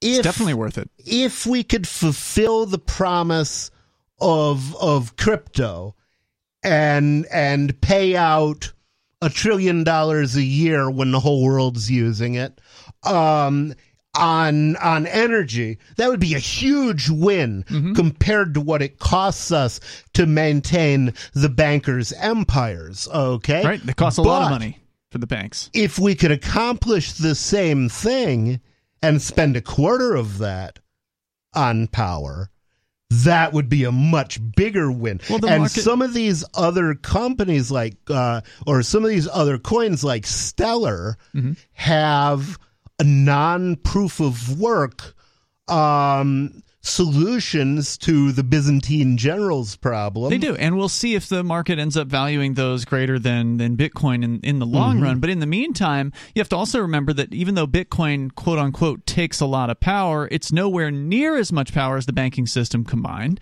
Yeah. And especially if you consider that a lot of what the bankers are making money off is war, financing both sides of wars, and think of the impact that has on the environment. All the wars of the world combined. And also, don't forget the drive to mine Bitcoin, which is what's been selling graphics cards off the shelves for years now. The drive to mine Bitcoin and other cryptocurrencies is driving innovation as far as power and efficiency is concerned to mine this stuff. So the miners are getting more efficient every single generation. They're using that power that they're given in much more efficient ways. So that's also helping. The problem with that, though, is the way the algorithm of Bitcoin works.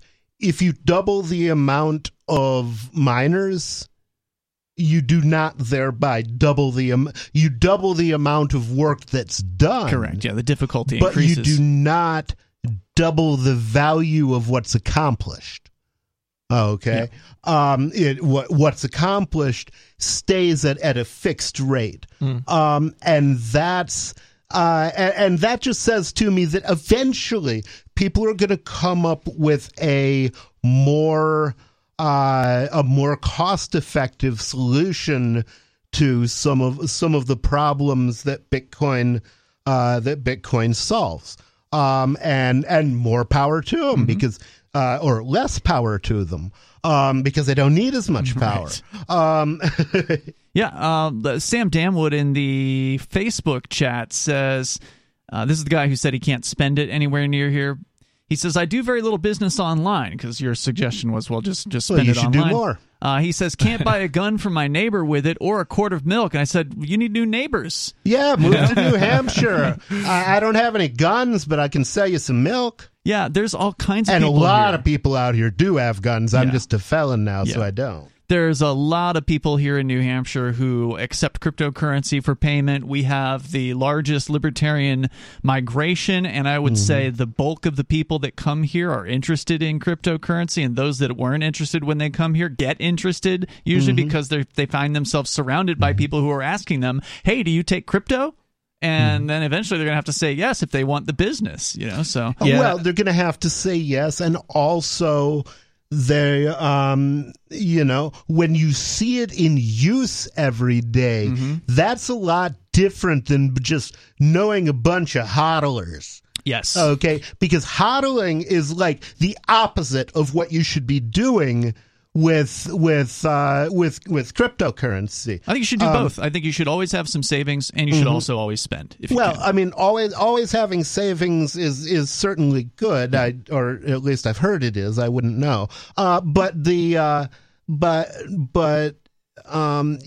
thing is, it's got to move. Yeah. Otherwise, it's not useful. Yeah. And best thing you can do is find some kid who isn't doing anything, and hey, I'll give you some Bitcoin if you do this. Mow the lawn or something, right? Mow the lawn. Well, and that actually brings me to the next critique from this guy, who is upset because he says there's transaction fees that are too high. Bitcoin ATM fees, he says, can range from 7 to 20%. But if you get paid in Bitcoin, there's no fee on that. Yeah, and so once you get it off an exchange, don't ever send it back. There's more coming up here in moments. Hour 3's on the way. It's Free Talk Live. Join liberty-minded voluntarists, anarchists, and libertarians from June 15th through the 18th for the 7th annual Fork Fest at Rogers Campground in the beautiful White Mountains of New Hampshire. Fork Fest is a fork of the Porcupine Freedom Festival, which sold out in 2022. For 2023, we're going back to where it all started, the weekend before PorcFest. ForkFest is decentralized, which means that there's no ticket cost and no one is in charge. All you have to do to join the fun is reserve your camping site, RV site, or motel room with Rogers Campground for June 15th through the 18th. You can find out more at the unofficial website forkfest.party. You can also connect with other attendees on the ForkFest Telegram and Matrix chat rooms, as well as the ForkFest forum. You can find links to those at forkfest.party. We hope to see you there June 15th through the 18th. forkfest.party.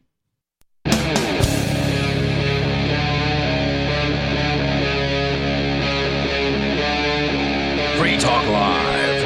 It is Free Talk Live, and you can join us here. The number is 603-283-6160. That's 603-283-6160 as we kick off the third hour of the show. We've been dissecting a hit piece against crypto, but not just cryptocurrency, also against the so-called libertarian promise of cryptocurrency. The idea that crypto could take down the power structure of the banking system and empower the little guy, which is, of course, what we truly believe about and what crypto. It's actually doing. I mean, there are a lot of people who have had their material circumstances completely altered by meaning they became quite wealthy. They become millionaires. And some of them have become billionaires. Sure. And if you're one of those people, think about sending a donation to nobody, because he could really use one. Well, now you can accept crypto again. Now that you are sentenced after the Crypto 6 situation, you are not restricted. You are on probation, but you are not restricted from doing crypto things. So how would people send you such a contribution? Well, if you put my QR code code through a modem, it would come out.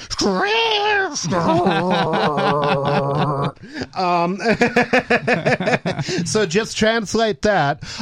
But if you can't translate that, then give it a little bit, and there will be a page up at invisiblehand.church that will have all of my various payment information. So it's not there yet. It's not there yet. Okay, got it. Could they email you? Yes, if you email me and at what address? I would send it to dev@copblock.app. DEV@copblock.app. And you'll be supporting the next iteration of Cell 411, which has been on the verge of release for quite some time now, and it remains on the verge of release. You're really teasing it, but it keeps getting better as it does. Well, the thing is, I'm a perfectionist, and I keep moving the goalposts. Perfection is the enemy of the complete. Well, it is, and that's the thing we were talking about the trouble of one-man bands over the speech. And my big problem with one-man bands is really when I've done the bulk of getting it out, what I really need is for somebody else just to take it and polish it up and put it out while I keep working on the next major revision. So you need somebody else to help you with the program, is what you're saying? Yeah, I need other people involved, and not just in programming. I need a web designer. I need somebody to go out and actually ask people for money. I need and promote. And once it's I need testers, and once it's released, then we're going to need a great gang of evangelists out there, and basically not only encouraging other people to use it, but I think the best way to do that is use it yourself. Be on patrol mode and be Johnny on the spot when somebody needs help. Go to getcell411.com. The website is operational. Like you said, you need a webmaster. I'm not that guy. Like I can do basic things on the web, but I'm not a very talented designer. But I did add the links to the chat rooms up there. So if you go to the little menu at getcell411.com, you'll find a link to the Matrix chat, and I think there's still a Telegram chat room. They're linked together, and you can hop into one of those rooms, whatever platform you prefer, and nobody's in there, so you can say hello and tell them how you can help. And I'm not actually in there very often, but hopefully somebody who is in there will let me know if there's somebody who has something to contribute or needs help. And this is a great way that's the other thing is if you're a Cell 411 user and maybe you've lost your password, maybe something isn't working for you, get in touch with me. And eventually I'll have other people fielding email, but now I don't. So get in touch with me at dev@copblock.app. Very good. And I'll make it work for you.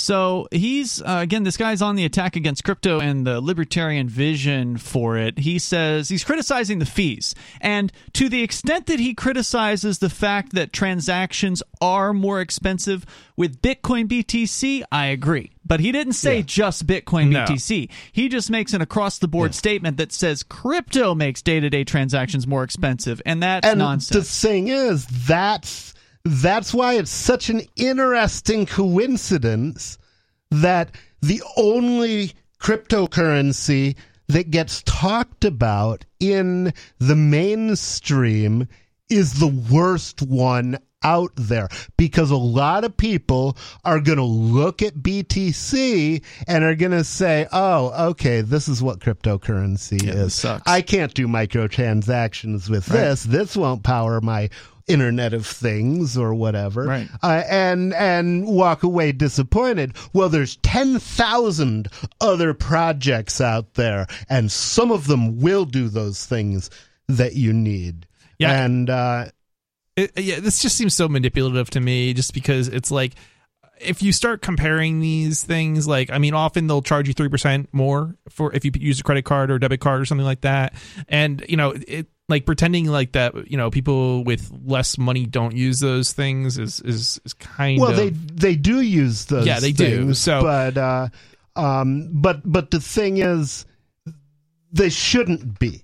Yeah. They should be doing something that costs them a fraction of a penny rather than $3 in transactions. Well, and if more businesses gave discounts for cash and crypto and charged more for paying with debit cards and credit cards, you'd start to see a shift in how people pay for things. Yeah, there are a lot of businesses that give discounts. There's not for enough stuff. of them. Maybe not enough. Not I'll give you that. Not enough, but there are still quite a few, especially smaller businesses. A lot of them will give you a discount, like Mighty Moose Marts. I mean, that's kind of not a great example. That's one of our friends, though. I mean, but it's not applicable just to us. Yeah. It's applicable to anybody who goes in there. And there's others out there, but that's an actual 5% discount. But there's other places. Little Zoe's gives a discount. Again, I mean, that's not us. That's other people doing it. I'm trying to think where else, but there's a lot of places. Behavior. A lot of places online. There's a lot of places online that'll give you a 2% or more discount for crypto or cash. Is that place that used to discount Amazon.com? Yep, that still exists. SaveItPurse.com. SaveItPurse.com. Yeah. Those guys are great. 5 to 30% off anything on Amazon. Yeah. So another straight up lie from this guy. He claims transaction charges range from $1.78 to $62. That's not true. Currently. That hasn't been true for a long time.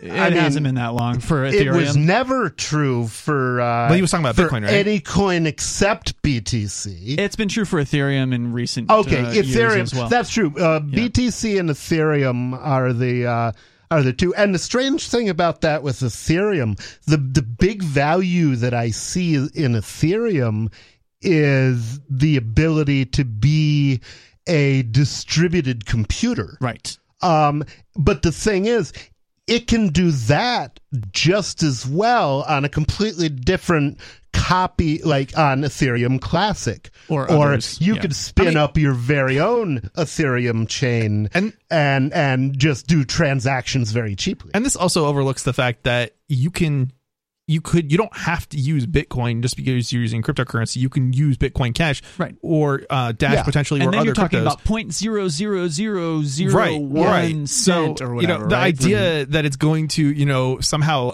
cost people money is absolutely ridiculous, or cost more people money. Unless they're foolish enough to go with BTC, in which case it's basically when BTC is hot, it's a losing proposition to use. Because the fees keep getting worse the hotter it gets. Yeah, I don't know. Everybody gets all, I got to do this transaction right now. I got to do it right now. And that the speculation is the enemy of the actual progress. All I know is I don't know a single person who pays for a Coke, for $1.50 in Bitcoin Cash, yes. Bitcoin, no. We got more coming up here. The number 603-283-6160. It is Free Talk Live.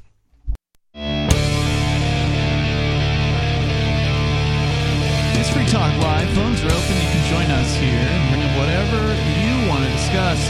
The number is 603-283-6160. We're talking about money, specifically the future of cryptocurrency, and has it been a failure? Well, according to some guy... Future's so bright, I gotta wear shade. According to some, I love your term earlier, nobody, prostitute at the Wall Street Journal by the name of Greg Ip. He's calling it a failure. He's saying 13 years was enough. It's over. It's been a total failure. Of course, he's ignoring the fact that other cryptocurrencies besides Bitcoin and Ethereum exist and are very effective at doing things that are useful and valuable.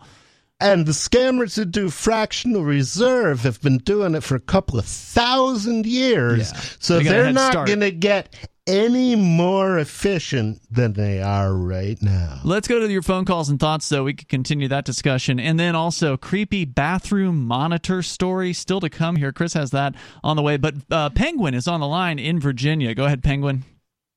Hey, guys. Hope everyone's doing well. I wanted to call about just the various types of libertarianism and kind of the tensions in the so-called, movement, if there really is, but, quasi movement. You know, a lot of people derive libertarian ideas. Maybe it's a quasi movement where you are. It's a real movement where we are.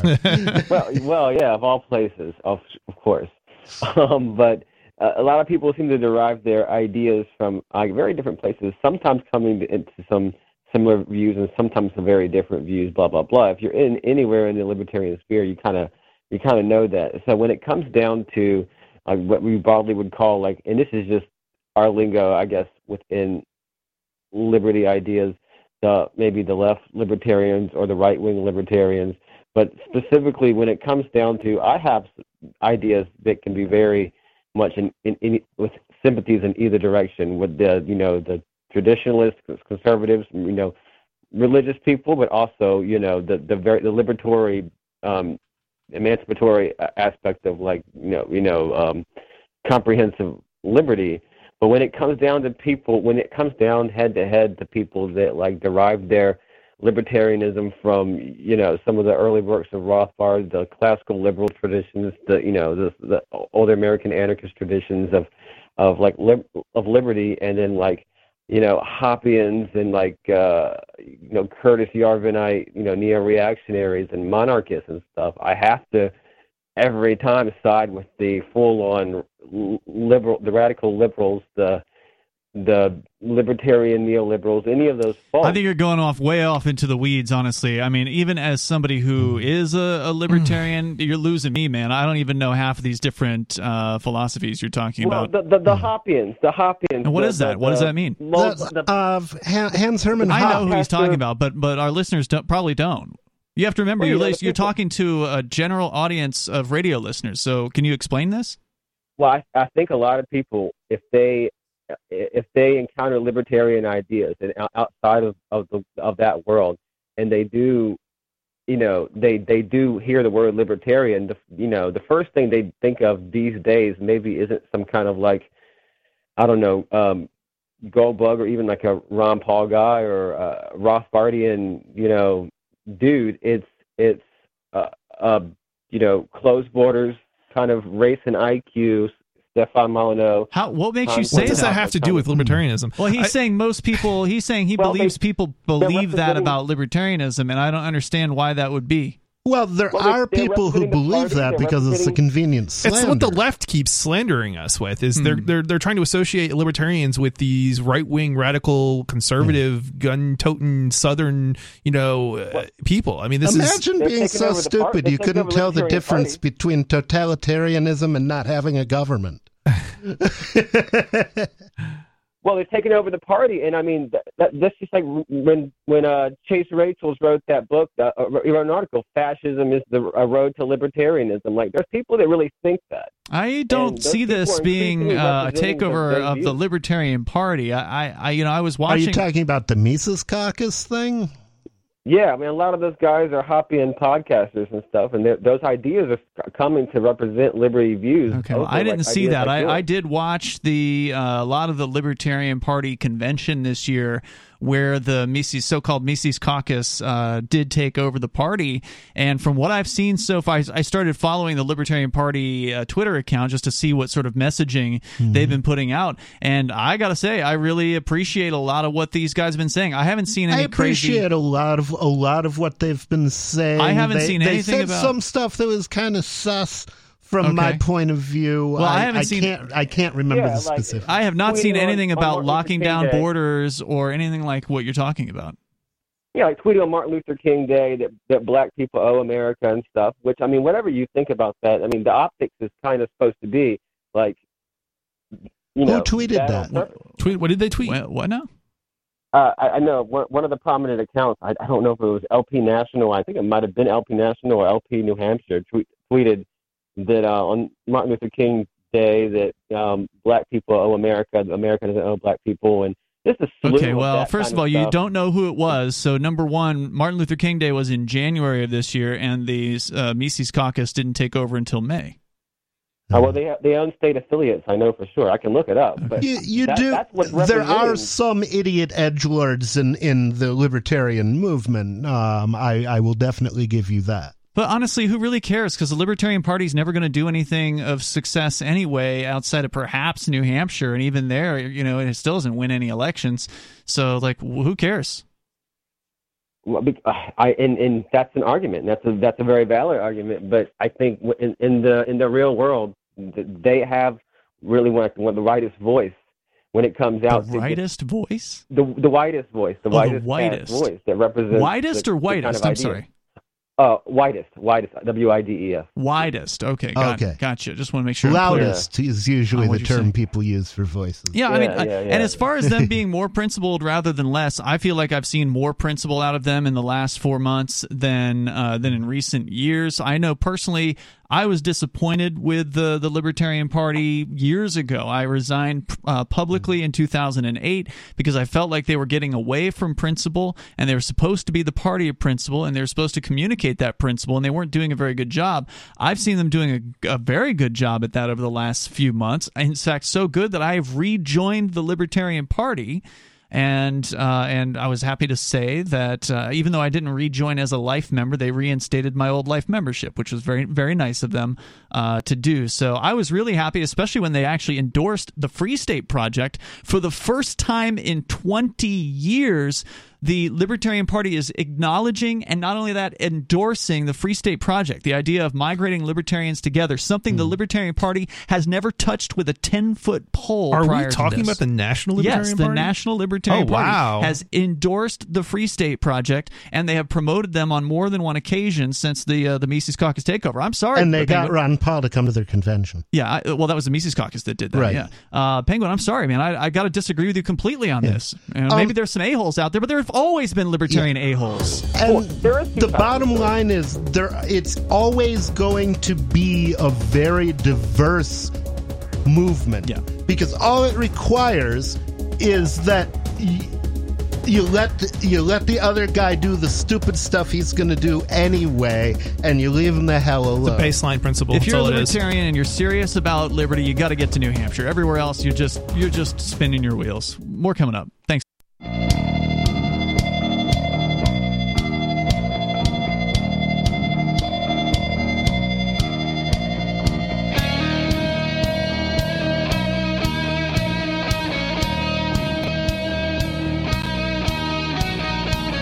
It's Free Talk Live. The number, if you want to join us, 603-283-6160. You can bring up whatever you want to talk about.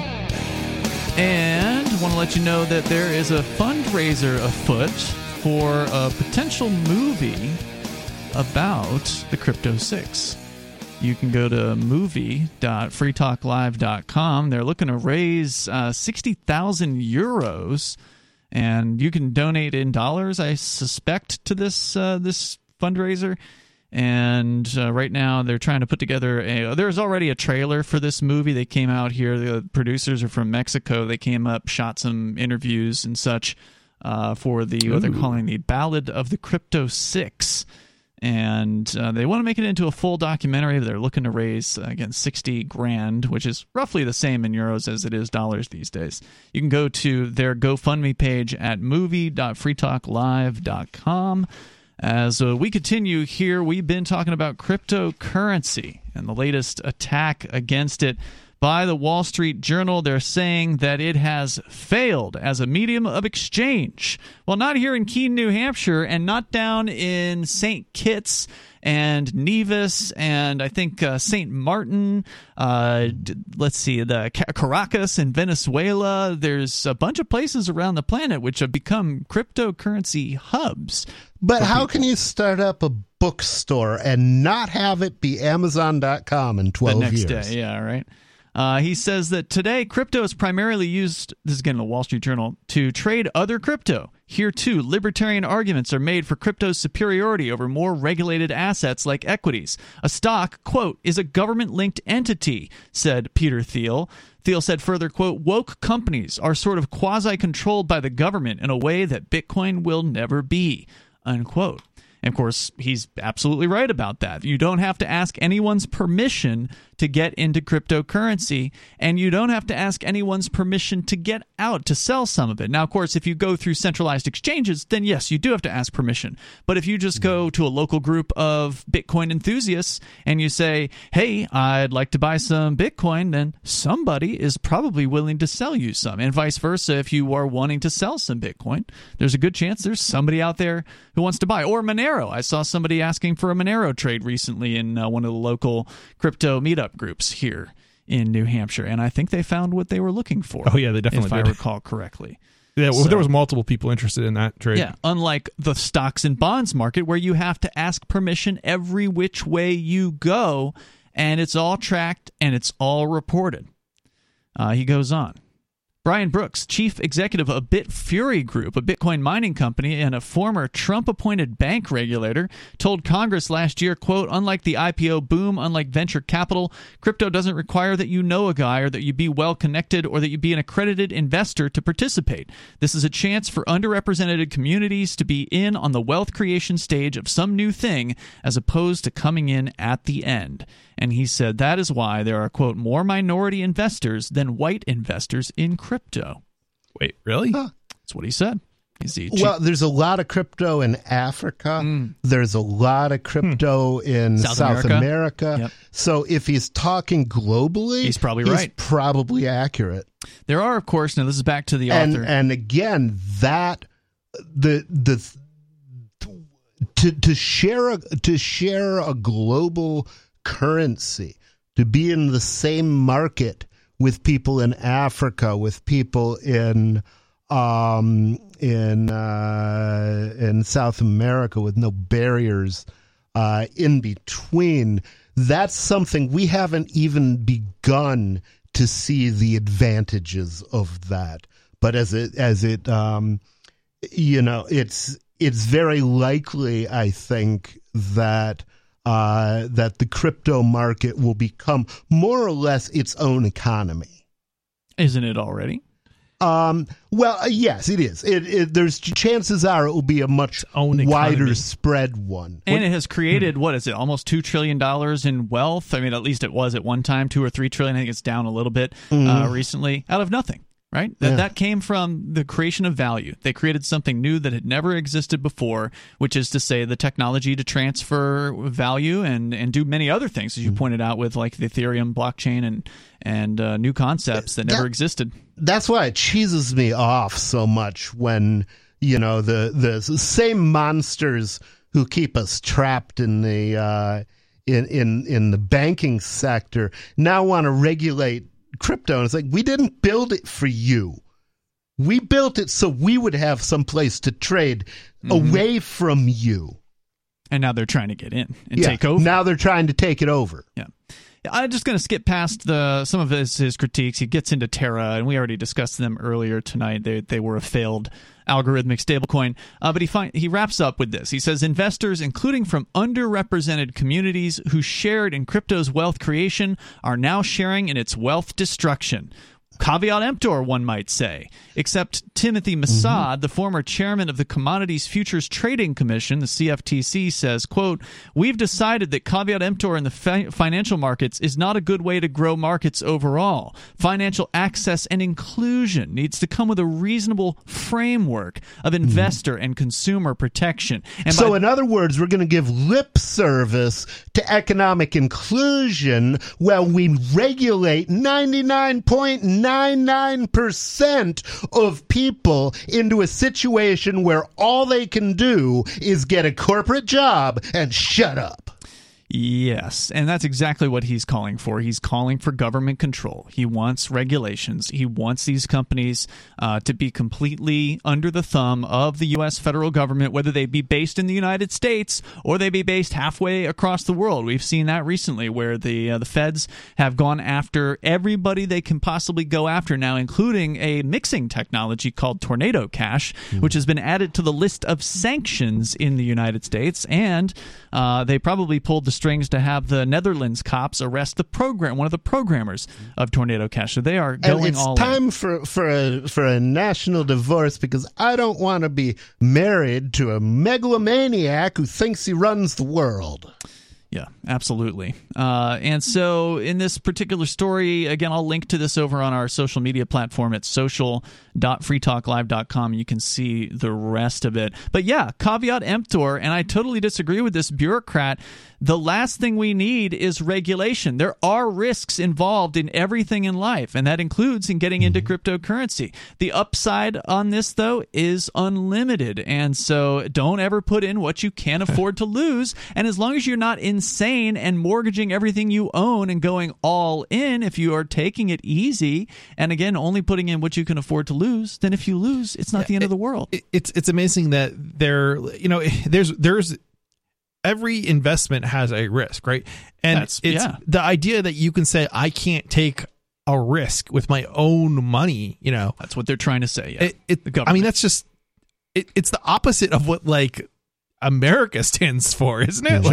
I mean, we're supposed to be the land of the free, liberty and all that, right? Mm-hmm. It makes me think. One of the things that I've been considering for a long time is because of this regulation thing, and the regulation seems to get easiest to sell when we get close to dollars, when people are trading crypto for dollar. I would really like to see what happens if you start a token as a membership organization. So basically, you have to be a member of this private club to use it. And then you're not trading it with the public. Mm-hmm. And maybe they can't find an excuse to regulate it then. I'm going to have to run that by my attorney and see what she says, because she's scared of everything. So if I find something I can sell to her, I know it's a winner. All right, we got more coming up here. Apparently, somebody's been selling bathroom monitors to schools, and Chris has the story about that. Don't sell that stuff creepy to the pedophiles who run the schools. We are going to get into that story on the way here. Of course, your calls and thoughts are welcome in the remaining moments of Free Talk Live, which are imminent. The number is 603-283-6160. You can take control of the airwaves here on Free Talk Live. More coming up.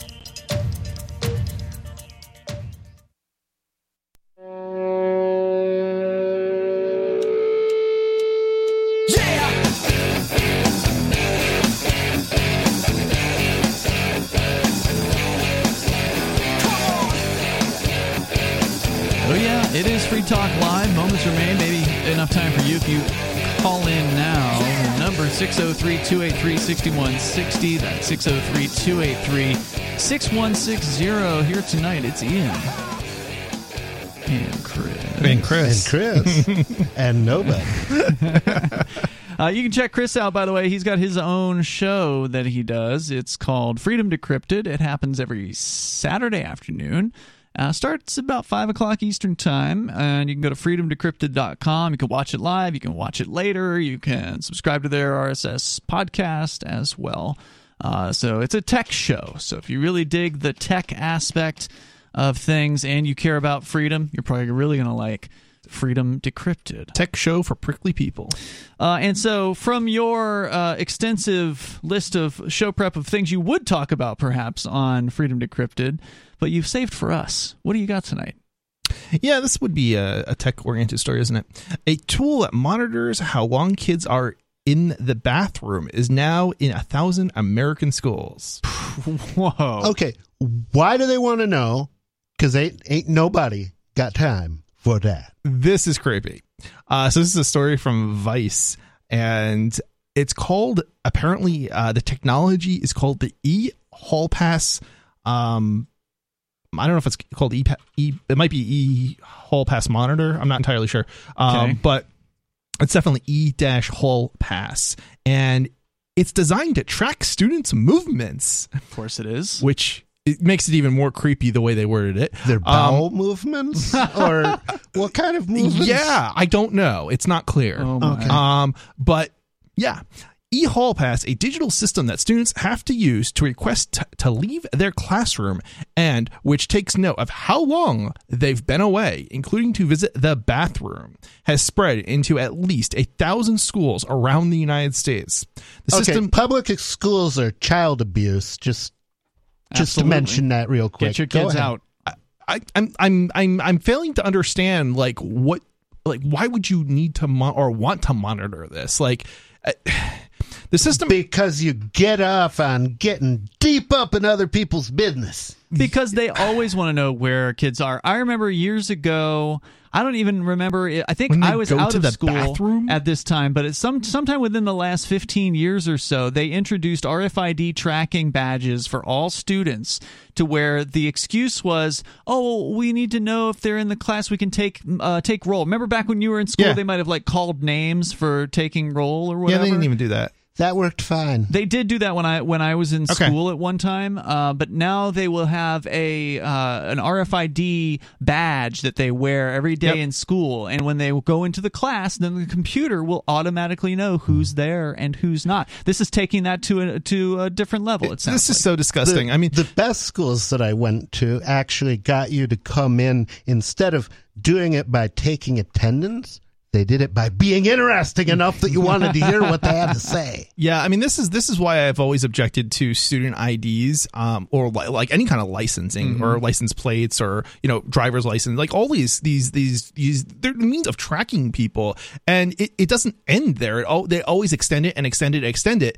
And yeah, it may take another decade or something, but it gets creepier and creepier and creepier the more it goes in that direction. They want you regimented, homogenized, and reduced to the least common denominator.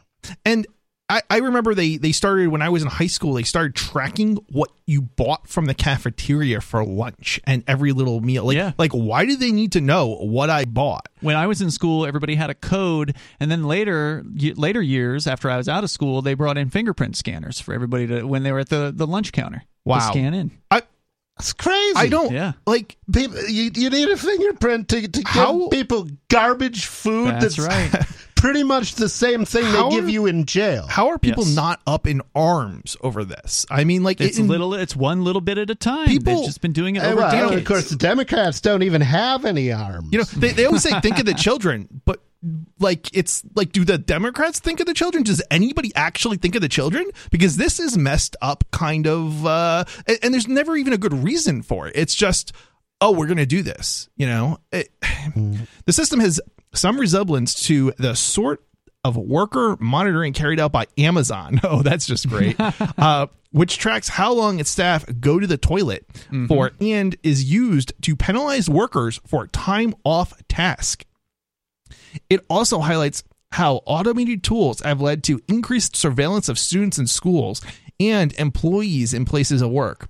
This product is just the latest in a growing number of student surveillance tools designed to allow school administrators to monitor and control students' behavior at scale and on and off campus. That's another one. And we wonder why it is that kids sometimes freak out and shoot up the school now. Right? I think there actually was I believe it was a Supreme Court ruling on that one, and they ruled something to the effect of the schools don't have the power to discipline students for off-campus behavior that isn't somehow directly connected to the school. But this is it. This is exactly the kind of disturbing stuff that goes on. The other one that always bothered me was drug testing. Why is it that public schools can drug test students just because they're involved in an after-curricular activity? They probably signed a piece of paper saying they would consent to it. Well, the thing about drug testing, even when I didn't get high from the time I was 18 to the time I was 40. And yet, every time I had 3 different programming jobs that wanted to drug test me, and I turned them all down. I said, I'm not pissing in a cup for you. Go blow. Find somebody else. And it was just a matter of principle. But even, I mean, if somebody is doing their job sufficiently well, that in order to find the defects of their work, you have to inspect their urine. They're doing it well enough. Yeah. Yeah, I'm actually looking at the website I believe I found for this e-hall pass. It's eduspiresolutions.org appears to be it. And it's got all kinds of quote-unquote features like contact tracing, anti-vaping support, location limits, meetup detection. So you want to talk about worse than prison now, these schools. They are literally saying if inmate A or student A meets up with student B, this system will be able to detect that, and then you can punish them because you told them they weren't allowed to see each other when they were on school campus. Well, I hope that a lot of kids are just going to say, screw you guys, I'm going home. Yeah, it says here you can stop meetups, keep certain students from meeting up regardless of where they're coming from. Location control, limit the amount of passes going to certain locations. So each student has a pass. Well, there's only 2 allowed in the bathroom at any given time. If you've got more than 2 in the bathroom, or 1 in the bathroom or whatever, then they lock the door or whatever, and then you can only have somebody else go back. Sorry, little Jimmy, you got to piss your pants because there's somebody in the bathroom right now. Yeah. Vandalism and TikTok challenges often involve a group of students. E-Hall Pass builds stronger accountability for hall traffic. Friendships also often involve a group of students. That's right. This is very scary stuff, and you're saying this is already in 1,000 schools? In 1,000 U.S. States? schools, according to the story. Let's go to Jack. He's in Washington State. You're on Free Talk Live. Go ahead, Jack. Yeah, I was hoping, I don't know a lot about cryptocurrency, but what I thought I knew after Penguin's call, now I'm more confused than ever. Can you guys summarize kind of what he was trying to get across? Well, Penguin wasn't talking about cryptocurrency. So if you were looking at what he was saying from that perspective, that's why it confused you. No, he was talking about the Libertarian Party and the confusing things about that. Then there's all kinds of different types, like subsections of the Libertarian Party and... Sure, in the same way that there's different types of communists and different types of right-wingers, and there's all kinds of different We've got 3 different types of libertarians right here in this room. There you go. And there's only 3 of us. That answer your question? The bathrooms got brought up, and I've been smoking weed since I was about 16 or so. Grew up near Humboldt County down in Oregon. Take a break, bro. Only in the evening, honestly. I love Sublime and stuff. Anyway, the bathroom wall heaters, are those gone now? The bathroom what? Felt like the heaters you push in the bathroom. The heaters? To warm your hands. The blow dryers. Yeah. No, those are still around. They're still around. Some places have those still. That's funny. I've never heard them called bathroom heaters before. Yeah. But, okay. Some of them are warm. Blow. Yeah, they do. I think heaters are warmers. No, they're still out there, and in fact, you might see more of them. And thank you, Jack, for the call. They may make a comeback if businesses want to cut down on costs, and instead of having to buy a bunch of paper towels or whatever, they just spend on the electricity, and maybe it's cheaper that way. I don't know. Out of time for tonight. We'll see you tomorrow night. You can join us online in the meantime over at freetalklive.com. And be sure to tune in tomorrow for Beard Talk Live and after the regular show. 10:30 Eastern tomorrow at video.freetalklive.com. For that, we'll remind you tomorrow as well.